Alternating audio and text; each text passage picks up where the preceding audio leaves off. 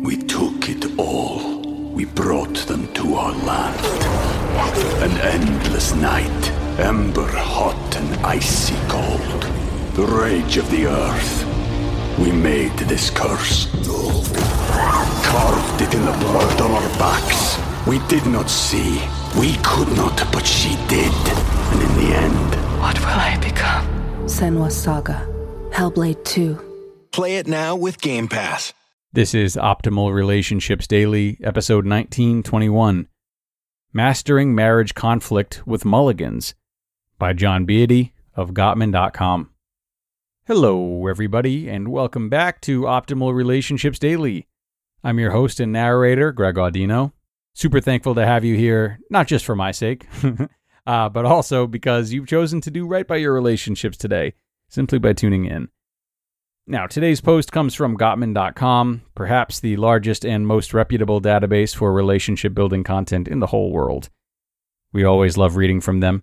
So without further ado, let's hear this one about a simple trick we can deploy for mastering marital conflict as we optimize your life. Mastering Marriage Conflict with Mulligans by John Beaty of Gottman.com. If you've golfed, it's likely you've taken a mulligan. A mulligan allows casual golfers to recover from embarrassing strokes and keep the game moving. When a golfer hits the ball off the fairway, lands it in a sand trap, or sinks it in a water hazard, calling a mulligan allows the player to replay a bad stroke as if it hadn't occurred. With a second chance to get things right, the player attempts to avoid repeating the mistakes that caused their first stroke to get them in trouble. Mulligans aren't only for the fairway. They can also be useful in managing conflict in marriage. Consider Devin and Becca, who tend to be at odds over Devin's habit of arriving to appointments early and Becca's habit of arriving on time or a few minutes late. Devin has the car warming up in the driveway. He calls to Becca from their home's front door. "Becca, we need to go. We're going to be late." He hears Becca call back from the bathroom. "We have plenty of time. I need to finish getting ready." Devin detects a tone of frustration in Becca's voice, but disregards it. He calls back, "If you had put your phone away and quit texting, we would have been out of here 10 minutes ago." Our daughter needed to know what our plans are for this weekend. "Just cool off. We won't miss anything," she says, the tension rising in her voice. A moment later, Becca stomps out of the bathroom, grabs her purse off the kitchen counter, and gives Devin a stern look. "I'm ready." Devin realizes he's on the verge of igniting a fight. "I'm sorry," he says. "You're right. I need to take a mulligan. Can we start over?" Avoiding harsh startups.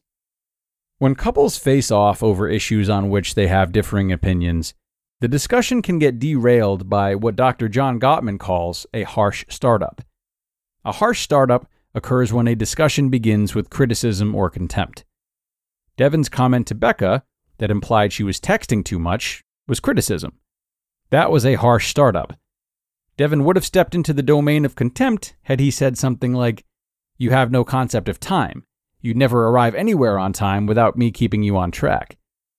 Criticism and the sarcastic remarks that imply contempt trigger a chain reaction that often leads to a bitter end.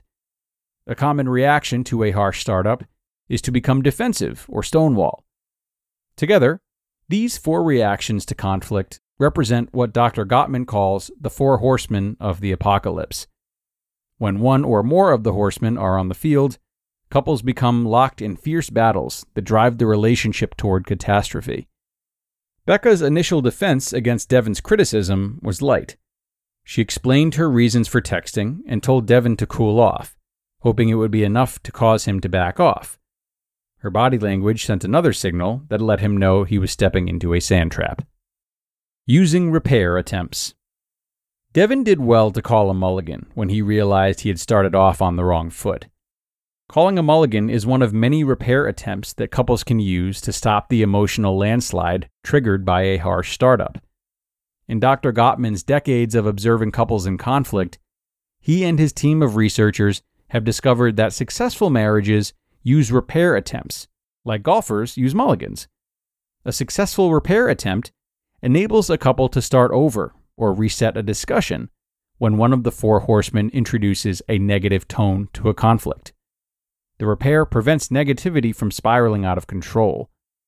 If harsh startups too often spoil your efforts to talk through a sensitive subject with your partner, taking a mulligan and other repair attempts can be used like a secret weapon, not to take down your spouse, but to turn back the four horsemen.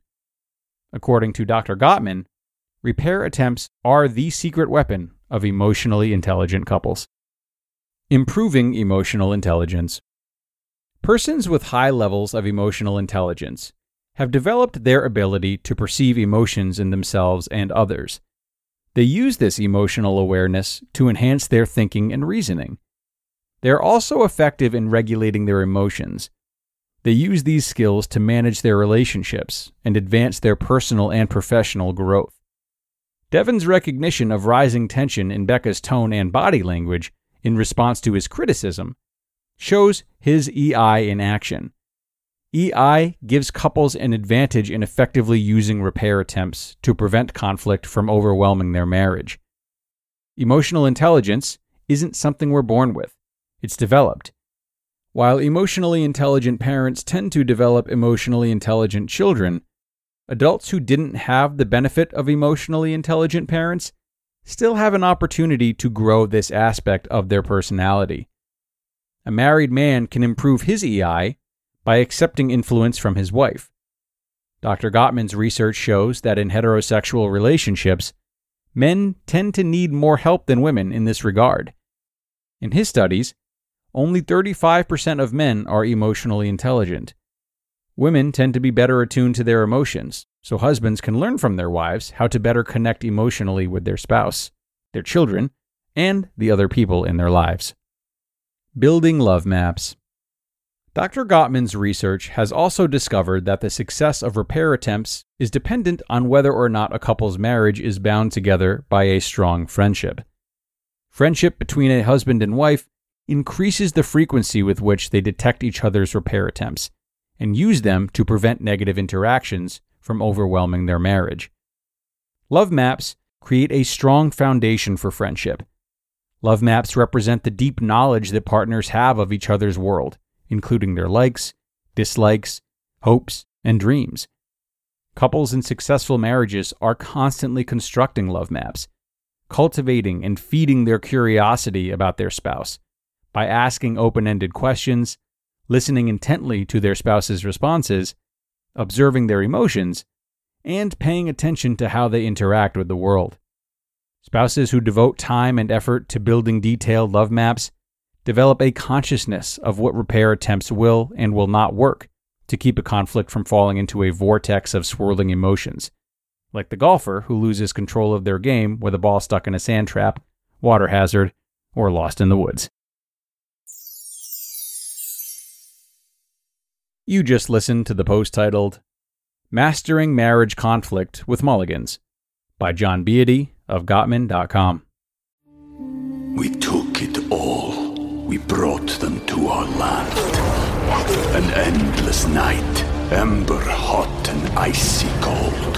The rage of the earth. We made this curse. Carved it in the blood on our backs. We did not see. We could not, but she did. And in the end... What will I become? Senua's Saga.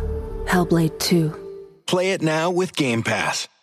And thanks so much to John for this post, which is well worth checking out as there are a lot of links to different references and materials of John Gottman's. And you can find the link for this post by going to the show notes in your podcast app, in case you didn't know. All throughout our network, all of our episodes have links to the original content, so you can read them if you'd like. Anyway, wonderful article from John. I love this idea of mulligans as both a golfer myself and a relationship enthusiast. Perhaps what's best about them is that they stand to facilitate longer-term connection and an understanding of one another. Having the presence of mind to recognize and address friction in the moment is really wonderful in that it broaches a subject before an excessive amount of resentment or frustration has built up. When we catch these things early and with less emotional charge, they're often easier to talk through. And therefore, it's easy to catch patterns emerging. Patterns that can call for bigger open discussions, such as, why Devin has a hard time being late, where that comes from, how compromises can be made and understanding can be built. And it's through these conversations that our relationships can really reach new, healthy levels. So think on that, everyone. It's time to get going now, but I thank you so much for joining me once again on a Sunday when I know there's a lot of other ways you might want to spend your time. Thanks for that, and thanks for choosing your relationships today. Signing off now, but looking forward to bringing you more content tomorrow, where your optimal life awaits.